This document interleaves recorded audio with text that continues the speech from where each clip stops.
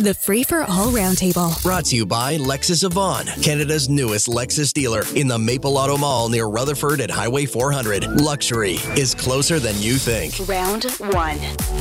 On round 1, Sabrina Nanji is with Queen's Park Observer. Matt Gurney, journalist and co-founder of The Line, an online magazine. Jon Burnside is here, Toronto City Councillor and TTC Chair. I have to look over the agenda. I think this is the first Monday, Jon Burnside, where there hasn't been something disastrous going on the TTC that I have to put the screws to you. How wonderful is today? Yeah, okay.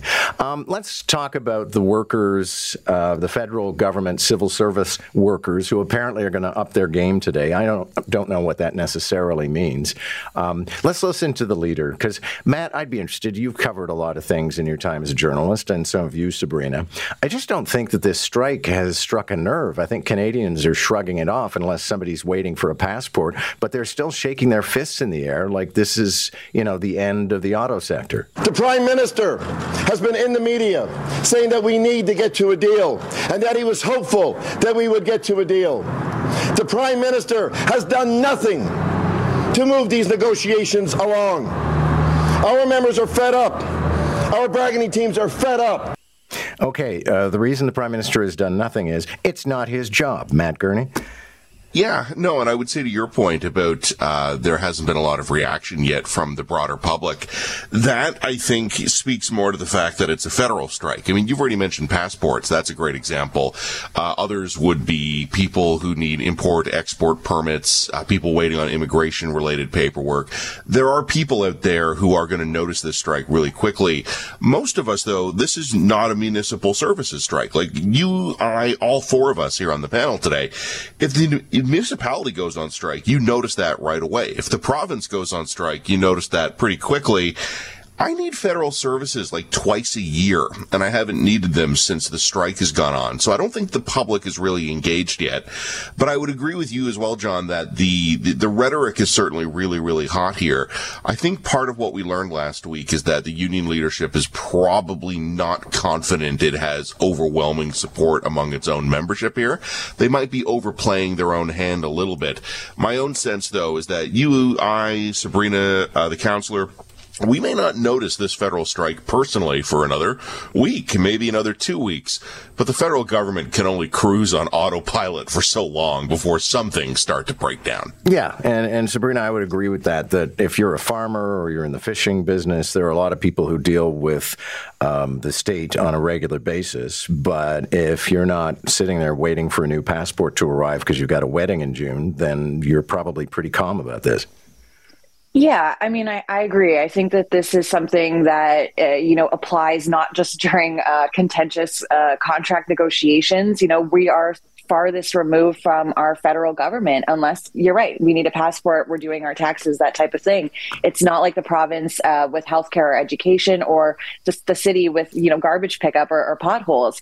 And so I think that, if I'm reading between the lines here, usually if I've learned anything from, teacher negotiations with the province, when both sides are really loud and chatty with reporters, that's usually a sign that behind the scenes things are not going so well at the bargaining table. And so obviously I think that's playing a role in what we're seeing now. But I think also, one of the big sticking points, the ability to work from home, is something that like most Canadians are probably on board with. We also saw a poll recently saying that too. And so I think, maybe highlighting some of the other issues might get this more traction, but I'm really not holding my breath. Yeah, let's salt in the details of this poll, Jon Burnside, before you have your turn.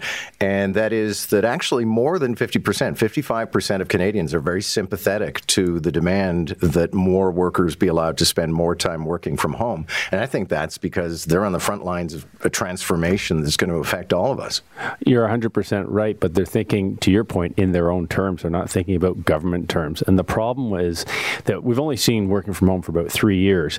Productivity across the board has gone down. People were originally very thankful for their jobs, so they worked hard. The longer it goes on, working from home, I think the less productive they'll be. Here's the problem at the federal level. It's all about managing in government, and all governments do a very poor job of managing employees. So if they're working from home, the lazy ones are able to be a lot lazier, and especially when you have a strong union. This is a very dangerous thing, enshrining the ability for civil servants to work from home. Let's move on to an 18-year-old running for Toronto mayor. Jon Burnside, you're the city councillor. This is candidate number 50. Well, and he probably has as good a chance as anyone.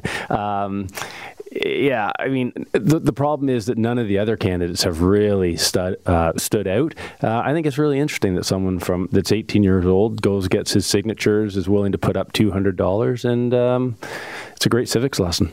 It is, although Scott Reed was not particularly supportive on the morning brief at 6:20 because this 18-year-old candidate, who incidentally joins us at 8:35 this morning, it doesn't seem to be very serious about it. So it's not like some earnest Turk who's doing model parliament. It's some guy who's just trying to draw attention. Honestly, that makes me like it more. I think I would agree with Scott, but I think I would just have the exact opposite analysis here. Like, if the kid really was earnest about it, then I would feel kind of like a jerk having to make all the obvious arguments why someone who has no life experience and whose prefrontal lobe hasn't finished growing yet probably shouldn't be given executive authority over a lot of people here. But when we talk about a kid who's basically in it for a laugh, there I start seeing a kindred spirit.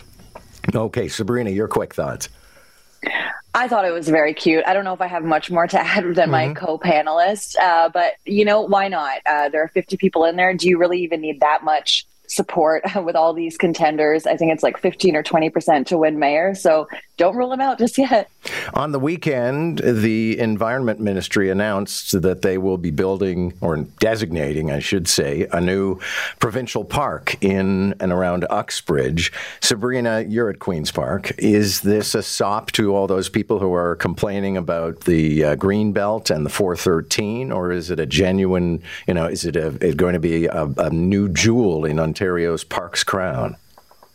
Well, I think that, as much as, the good intentions might be behind here, I think we can kind of all agree, a newly protected space is a good thing. But just because of what the Ford government has done up until this point, opening up the Greenbelt after promising not to, I think that they've really created a big credibility problem for them, because it's not just when it comes to the environment, but, a lot of their policies are now, critics are saying they're now, essentially just cover for unpopular decision making. I mean, we're talking about the Science Centre move being a cover for the controversial Therma Spa and water park at Ontario Place.